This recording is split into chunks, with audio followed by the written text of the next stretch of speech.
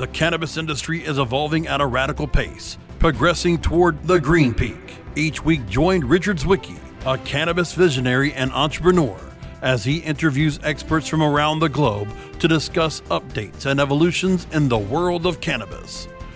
Let's make that climb together up the green peak with your host, Richard Zwicky. Hi, I'm Richard Zwicky with The Green Peak, and we're excited to have joining us today Brent Zettel, who out of Saskatoon, Canada. Brent's one of the leading pioneers of the industry, the medical cannabis industry, both in Canada and worldwide, having led both many advances in clinical research, but also in the development of the industry as a whole. Thanks for joining us today, Brent. Oh, my pleasure, Richard. So, for most people, the industry is really recent, but for you, you started off back in 1988 developing prairie plant systems and then evolved into CanniMed, which became the first recipient of the licenses from Health Canada to produce medical cannabis. And from there, you drove that growth and the development over almost 16, 18 years. From when you had those licenses, including being not just the first licensee, but the first initial public stock offering on the Toronto Stock Exchange of a medical cannabis company. So you broke a lot of ground and pioneered it for many of us. And you're now into phase 2 with your journey with Zias. And do you want to let everyone know what Zias is, because it's still relatively new in the market? Yeah, Zias Life Sciences is basically CanniMed 2.0, but we're moving forward with the idea that we want to have. What we saw was where the need for patients there was a strong unmet need, and so what we really wanted to do was to pick up from where we left off, because our mission really wasn't over. So we founded it with the idea that we really wanted to elevate the cannabinoid formulations as a standard of care, and then also we wanted to include the protein-based programs or products we had as well. And then really our goal is in pursuit of we want to have this transformational impact on patients' lives. So that's really at the heart of our mission. And then we would really think that we want to pick up the pieces where we were, and we as a team we're focused on making that happen. Yeah, and that's incredibly important, because a lot of people lose sight of the fact in this industry that so many of us started with a desire, you can call it social impact or you can call it whatever, but for for advocacy and product innovation to help patients, and building the businesses around that is the mission. Yeah, back to the mission. Yeah, it's for surely help patients. Like we see the world of it. If you look at cannabis industry 2.0, it's basically going into 3 different main initiatives or directions. You have the recreational market, which is, I would call it THC centric. You have the CBD market, which is nutraceutical or wellness centric, and then you're going to have what I would call the true pharmaceutical aspects of this, which is a totally different application, which usually involves at least 2 cannabinoids working at the same time. And so when we're looking for something that's impactful or helping patients, we're finding that historically we saw you need at least a couple of cannabinoids working in concert with varying the ratios, and the patients were using a specific ratio relative to their condition. When we were started in 2000 was when we had the first contract. In 2003, we had to supply patients across the country, and patients had to have one of 8 conditions, such as MS or arthritis. But if they didn't have one of those 8 conditions, they were denied access. And then in 2014, when Health Canada changed the regulations, they brought in the new regulations. That's when everything changed again, where then doctors were allowed to prescribe for whatever the patients needed, as long as it was within the context of certain limits on how much concentration of THC would be per mil or per gram of product that was available. And so the doctors, they basically took that and ran with it. Over a period of 2 years, the conditions that we were recording moved from 8 conditions up to 168 conditions. And if you look at the big, broad spectrum of what we saw was 58% of all our patients were using it for managing some form of chronic pain, and then another 19% for what we call neuropsychiatric type of conditions, such as PTSD and ADHD and anxiety. And so we said, there's something material here. It's just that we have a strong, what's the new words are, real world evidence. What we don't have is good clinical data. And we really need to move into where we have to harness the science and bring some discipline to really put some of the bones to efficacy as well as to how well it works from a safety perspective to get the medical community to really understand how to properly dose this and where it might apply. And so we knew that we were at the early days. It's ironic that in 2003, the same questions for efficacy were asked then that they are still today. And as a society, we still haven't moved the needle. It is amazing how, in the last 16 years, those questions, although they've been posed, we haven't been, it's not that we're not able to answer them, but it hasn't been the primary outcome, although there's been, various studies, nothing that's concrete or hard and fast across it. But there are a lot of projects ongoing that are university-led research projects headed in that direction, which is great. And I like the way you break up the 2.0 phase into the three channels with the THC and rec, the CBD towards the more wellness nutraceutical, and the 2+ cannabinoid combinations being in medical. And I know a lot of people get confused on that. And, in the many areas of the world, the industry is just two things. It's CBD and THC, and they don't recognize and don't have the information yet to really explore how much broader that goes. But also I know a lot of shocked faces when people recognize, one is a trigger for the other sometimes to help patients. Yeah. Go ahead. No, I was going to say that I think that one of the things that's interesting is that our natural system, the endocannabinoid system, they discovered the first two receptors. It's called the CB1 and CB2 receptor in the early 90s. And then we found two natural cannabinoids, endocannabinoids. And it just so happens that the plant produces those cannabinoids that sort of parlay with our natural systems. Well, the newest information is they think that there's a hypothesis around that they think that there's probably in the neighborhood of 100 different endocannabinoids, and that the plant itself, the plants that we use, it naturally produces over 122 different cannabinoids, and we know through the literature and through lab analysis at least 7 of them are active on the human system in some way, shape, or form. So it becomes a question of drilling down into what are the combinations that are really effective that the body can use and can put towards certain things. Because what appears to us now is that the system, our natural system, and its interface with cannabinoids is far more complex than we ever imagined. And so that's why this science is exciting, because it's a new frontier. We can start to put together those formulations and those pieces that really hone in and give a proper symptom management going forward. It does. And, the point you raised there is something a lot of people overlook, which is this plant matches up well with an organ in our body, the endogenous cannabinoid system. But it's something that is true across all mammals and, many of the animal kingdom. But it's a plant which evolved in an area of the world that's different from where human migration started off from. And that's one of those mysteries, is how did a plant that evolved in one area match up so well to all animal and all life across the planet? And how that fits together and leads us into the future is going to be a really interesting experiment in terms of discovery of our own evolution in many ways. I 100% agree with that. We find that the space is, in terms of research, clinical research, and also drilling down on some of the interaction with the cannabinoids in the human system, has been, I would call it, artificially suppressed.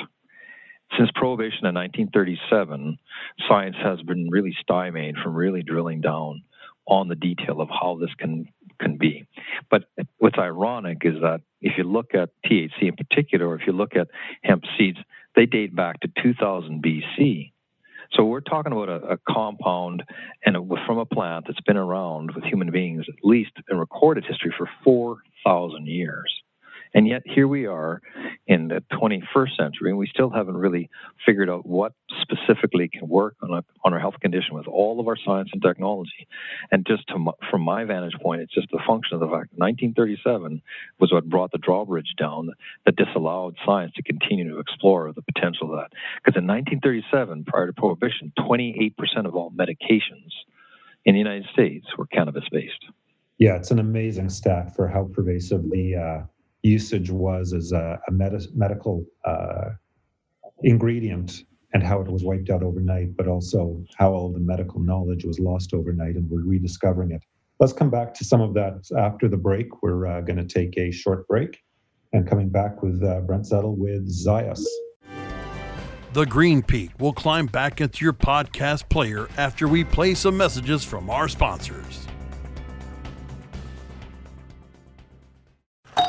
Hey, take a look at this. They're selling smart pots. They have pot that can make you smart? Where is it? Not that kind of pot. Smart pots are the best aeration container to grow your plants. Check this out. This is the original fabric container for faster producing, healthier plants. They're made with a superior fabric that delivers high yields. Plus, smart pots are reusable and sustainable, so you can use them over and over again, no matter if you use them indoor or outdoor. That's very smart, but how good are they for the environment? Smart pots are BPA-free and lead-free, so you'll always be able to ensure a pure, clean grow, and they're 100% made in the U.S. Over 28 million smart pots have already been sold, so it seems like a smart investment. Look for smart pots in close to 2,000 garden centers throughout North America and ask for the original fabric container. Find a store near you or order yours online at smartpots.com. Elevate your everyday with that Shoogies feeling with the sweet taste of Shoogies. Add a cup of Shoogies to your morning coffee. Ah, how sweet it is. Shoogies infuses cannabis and cane sugar to make it the perfect sweetener with benefits. Make your happy hour happier with a dunk of Shoogies in your drink.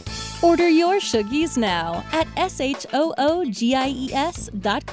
or find it in dispensaries throughout California. Whenever you crave a little sweet, pick up Shoogies, the sweet, sweet take-anywhere treat.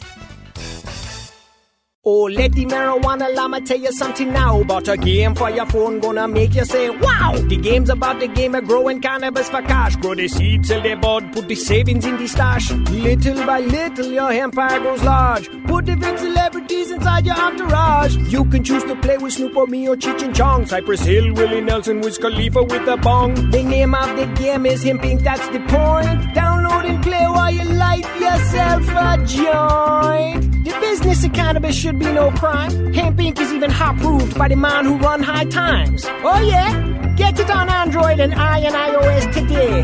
Marijuana llama out. Got to tend to me own crops, you know. Money don't make itself. Hemp Inc.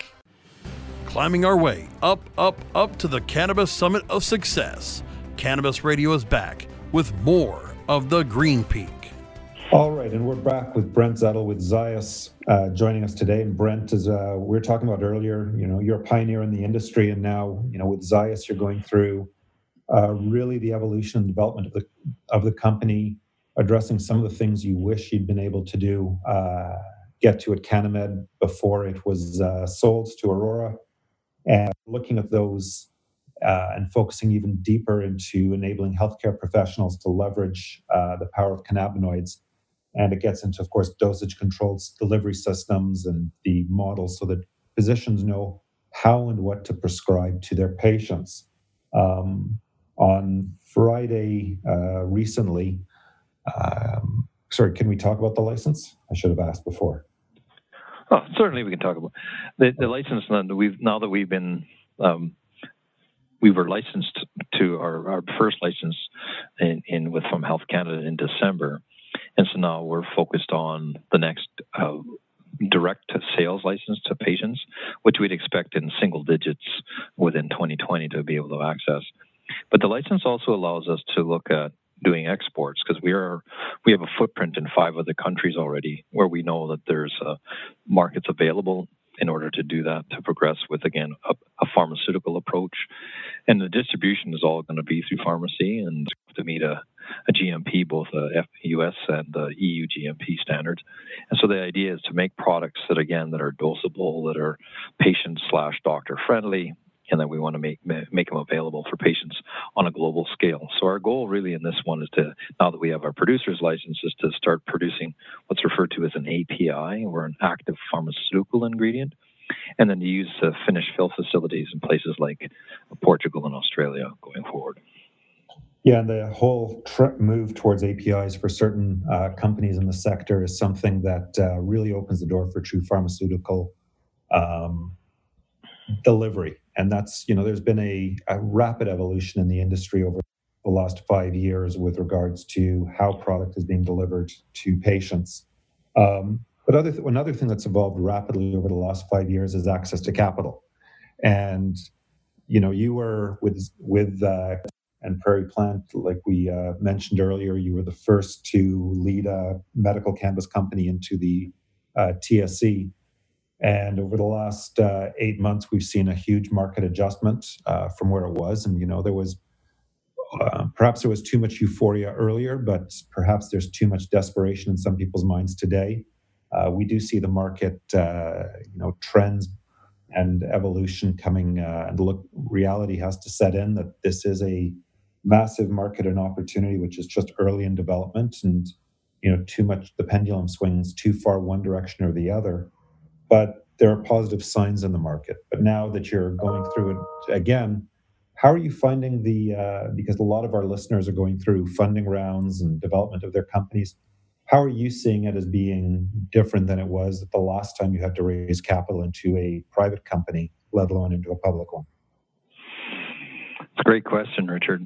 So just a little bit of background. When we first got the project in December 2000, we had raised a little bit of money, but we had to borrow most of it because it was really hard to find equity even in those days because it was so taboo for the cannabis space. Anything was taboo for financing, so we had to borrow every red cent, up to 18% interest when we built that first chamber, and I tell you that was really expensive to be able to cash flow that in the early years. And then as we moved in, when everybody caught the wave of the idea of the rec market coming into Canada, there was more the concept that was what, production-based capacity was what, people were financing was based on the productive capacity. And I always knew that was basically an ag model inverted, which is the wrong way to approach it. And there was a correction coming. I always referred to it as a dot bong was eventually going to show up. And I think we're right in the throes of it today, the dot bong. But I think it's not going to stay that way forever. What I think ultimately what investors are looking for is the execution fundamentals that you can deliver what you say you can do. So you don't put out guidance for things that you can't do, you can't deliver on. You got to build in some sensitivity to where the pricing is going to be on whatever product you're selling. And then from my vantage point, it's being able to predict on a global scale what's going to happen. It's not just, in our case, it's not just Canada centric, but if you can imagine as a Canadian company, we have the advantage over a lot of other areas where we have degrees of freedom to operate, to export to other countries to start, where we're being invited to do it, such as in France and in Germany and so forth. So we can actually then, think about sales that are coming on an international basis. And when we present those cases, despite the downturn that's happening, we are getting some traction, although there's the skeptics, they want to wait till the carnage is over before they start pricing. But there still is a tremendous amount of money on the sidelines. And I think it's really a function of, in our case especially, we're proving that we can execute on what we say we can do, and we won't provide guidance that isn't something that we can't live within. You got to provide something that's meaningful and build in some buffer there so you exceed what you're saying you're going to do, and that you get a track record of actually, doing better than what you said you could do. And I think all those things build in towards investor confidence. Right now, the guys that went before us, and then they gave these wild expectations of what they thought the rec market was going to provide for investors. And of course, everybody's been summarily disappointed. Now, there's going to take some time to sort of clear it all out. But I think eventually everybody also recognizes that those markets are big and they are coming. That, they're suggesting that the market globally is going to be north of $200 billion by 2025. So there still is lots of opportunity. It's just a function of making sure that whatever business that individuals are using, including ourselves, that we somehow distinguish ourselves, that we have a significant competitive advantage in a certain segment of the business. And I think those fundamentals are really what the investors are going to be looking toward in the future. Oh, absolutely. And, investors are right to be skeptical of some crazy announcements that happen along the way and leads to credibility issues. But companies that are executing, should be rewarded and embraced, because all boats float, right? And we want to make sure that the industry is recognized for what it's doing right. One of the issues I see is a lot of confusion in the market with regards to when numbers come out, like 2 weeks, I think, or 3 weeks ago now, there was a report in the Financial Times about large stockpiles of cannabis at the LPs. But when you peel back the layers, you recognize, one, it's the recreational product. And when people are saying they're disappointed in the numbers from the recreational market, and that's impacting the rest of the industry, need to take a step further back and look at the distribution systems. And here in Canada, which is of course the leader, and we all look to right now, still is from a market perspective, all that inventory that's been piled up, and there was some write-downs. We've got a market like Ontario where the estimate is there needs to be 1,000 distribution points, and there's 14. Or a market like Montreal, a city of 3.7 million people, where there's one store in downtown Montreal and it only opens sporadically because they can't keep stock in the system. And so we've got a broken distribution system for where the government has implemented something. And in parallel, we've got the dispensaries and the other companies that are still operating a bit in the gray, impacting the sales on the other side. And of course, the government's imposed excise tax on the legal channels, whereas the gray area doesn't have that. And so we're getting really mixed, when news that sounds bad at first, and then when you recognize, but wait a second, the distribution system to make those sales possible isn't there yet. And that affects the medical market as well, where people, paint everything with the same brush. Do you see that changing soon?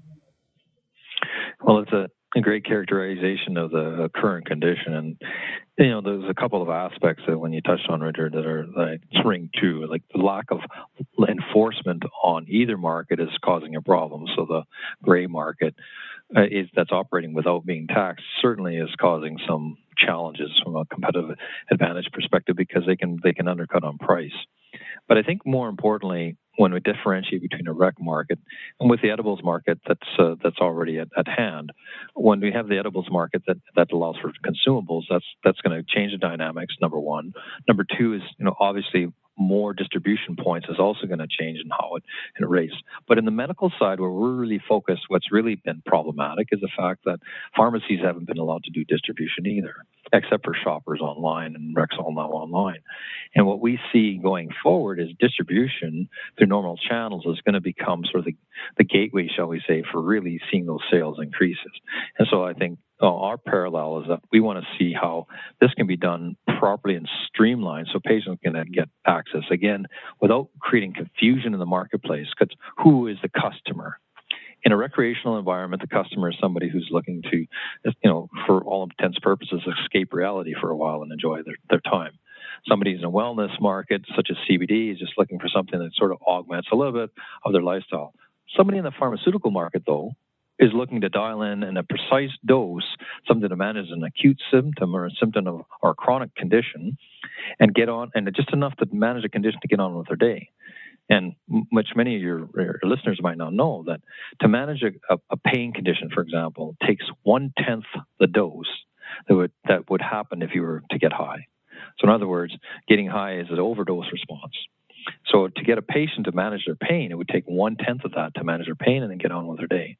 And so again, it's about segmenting which markets that the individuals are really targeting. And in our case, distribution is still behind because we don't have pharmacies yet to do it in Canada. Although I have to say, outside of Canada, where the bigger markets are, 100% of it's going through pharmacies. So that's what we're going to be focused on. Yeah, and it's incredibly different how the distribution has been applied in other markets. In Canada, falling behind by not streamlining and opening up that clean and clear distribution. And unfortunately, that leaves a lot of patients who would like a dosage controlled or a true medical product that has the purity and the cleanliness and the testing, and that they know exactly what they're getting all the time. Leaves them going into the rec market to find that product. So let's come back to that after this break. The Green Peak will climb back into your podcast player after we play some messages from our sponsors. Fetch your earbuds and stay tuned for some pure pet care conversation. Hi, it's Angela Ardolino with It's a Dog's Life, and I have Hernanda Umana joining me. We're just both so fascinated with how much we've learned since we've been in this pet industry and creating an all-natural product. Because it's a dog's life. I am a huge fan of my guest today, Dr. Bob Goldstein. I have, in my experience, not seen many natural substances produce the results that CBD is producing in the animals that we are testing on. It's a Dog's Life with Angela Ardolino, only on Cannabis Radio.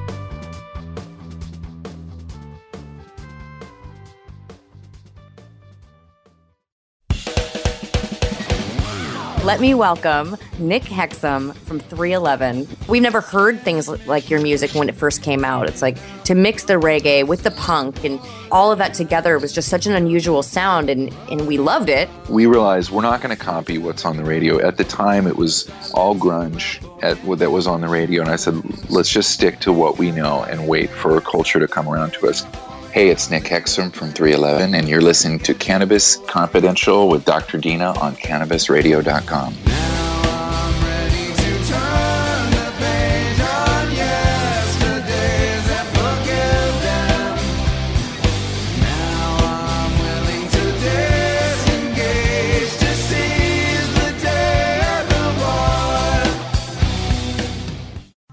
Doc Rob, the concierge for better living. Cannabis is just one of the many great plants that we have on this planet called Earth that we can use consciously and intelligently to improve our well-being. Take a real, raw, inside look at healthier living while sharing great ideas and improvements for a better quality of life. Learning to live and live well is a lifelong process. This is a journey. You could be 80 years old or 8 years old. You can still learn something that's going to make tomorrow a little bit healthier, a little bit easier, a little bit happier, a little bit better. The concierge for better living with Doc Rob.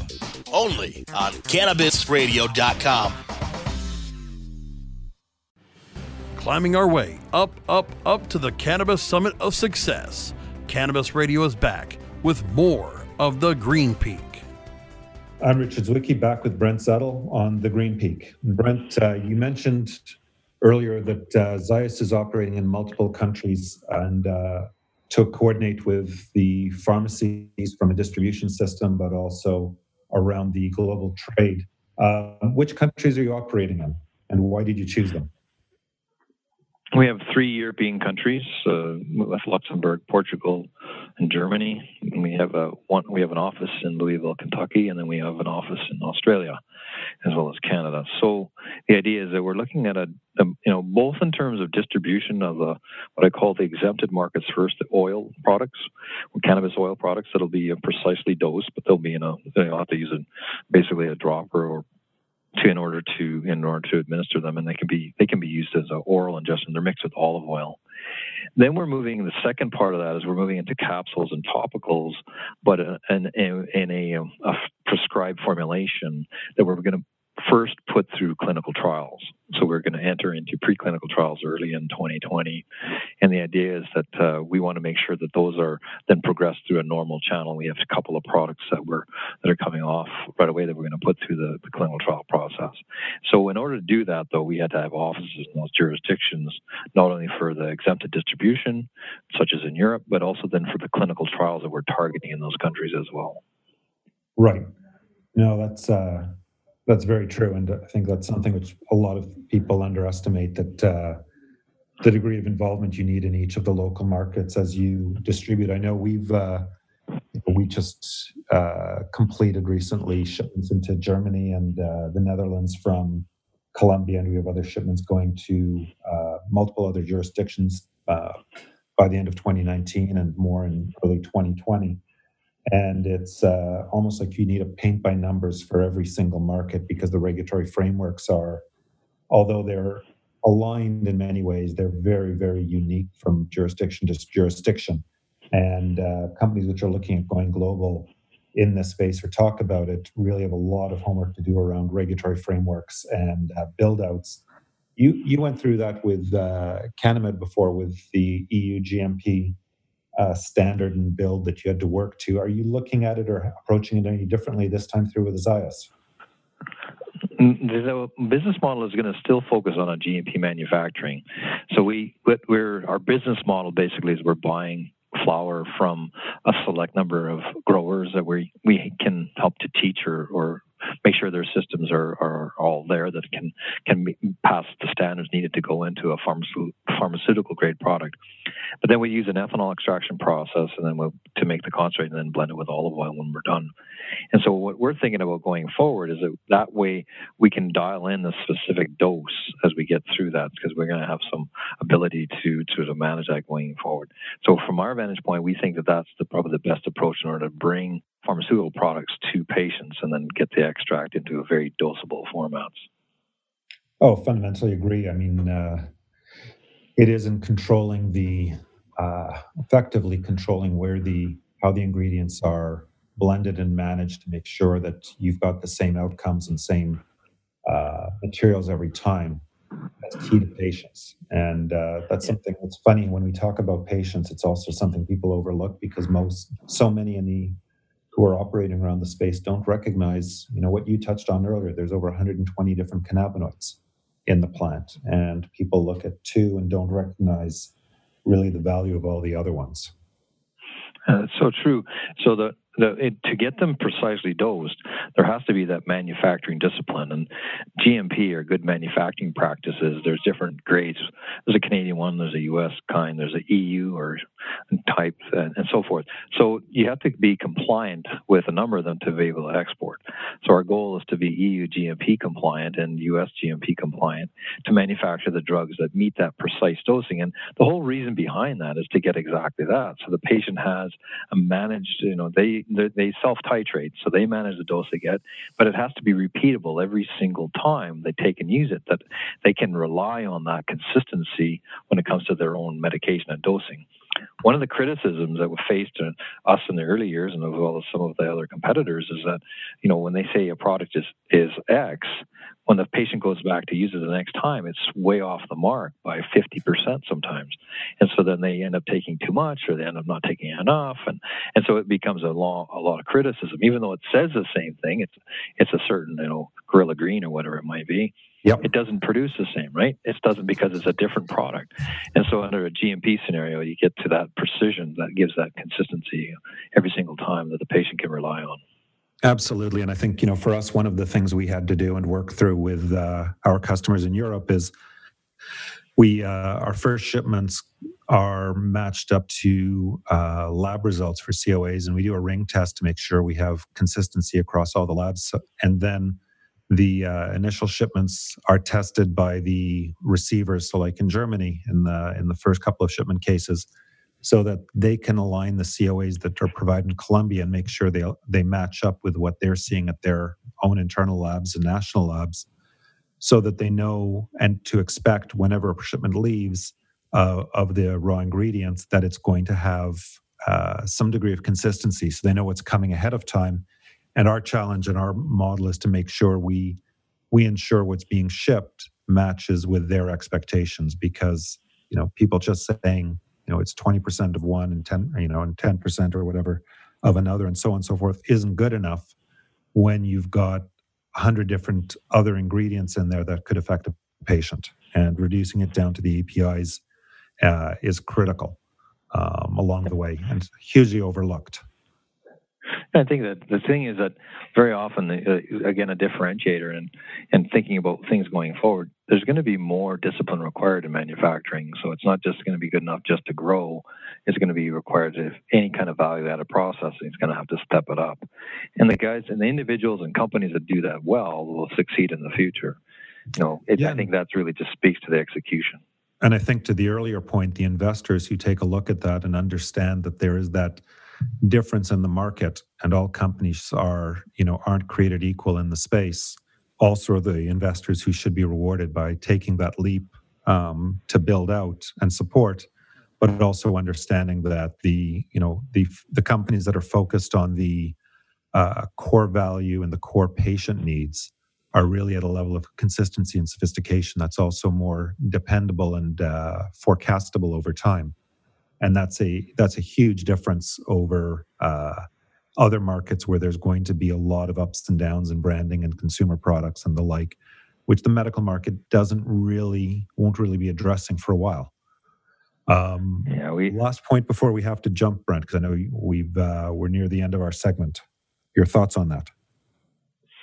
Well, I think the reality is that, again, coming back to those three market segments, the discipline that's going to require for each market is going to be succinct. And I think there's going to be it's a totally different set of products when you're in the pharmaceutical market versus in the rec market versus nutraceutical. And I think that individuals who decide which market they're going in and become, aligned with that and focus on those things will be the ones that will be successful going forward within their abilities. And I think those are really going to be, at the end of the day, that's going to be help to differentiate the different markets.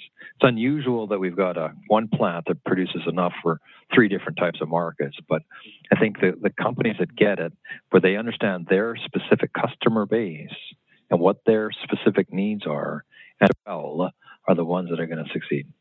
Absolutely, and I think we're both very much aligned. We're on the B2B supply end, and you're building out and working with the healthcare professionals around basically the final product that patients will use.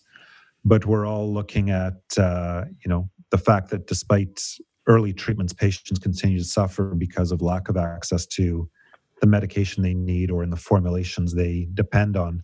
And those are both problems we're trying to resolve at different areas of the supply chain between the growing of the plant and the final delivery to the consumer. But that's also the part that is the most rewarding in every area. So thanks for joining us today on the show, Brent, and I look forward to having you on again in the future. It's been very interesting and insightful, and I'd like to thank everybody for listening today. I'm Richard Zwicky of the Green Peak, and look forward to chatting with you again next week.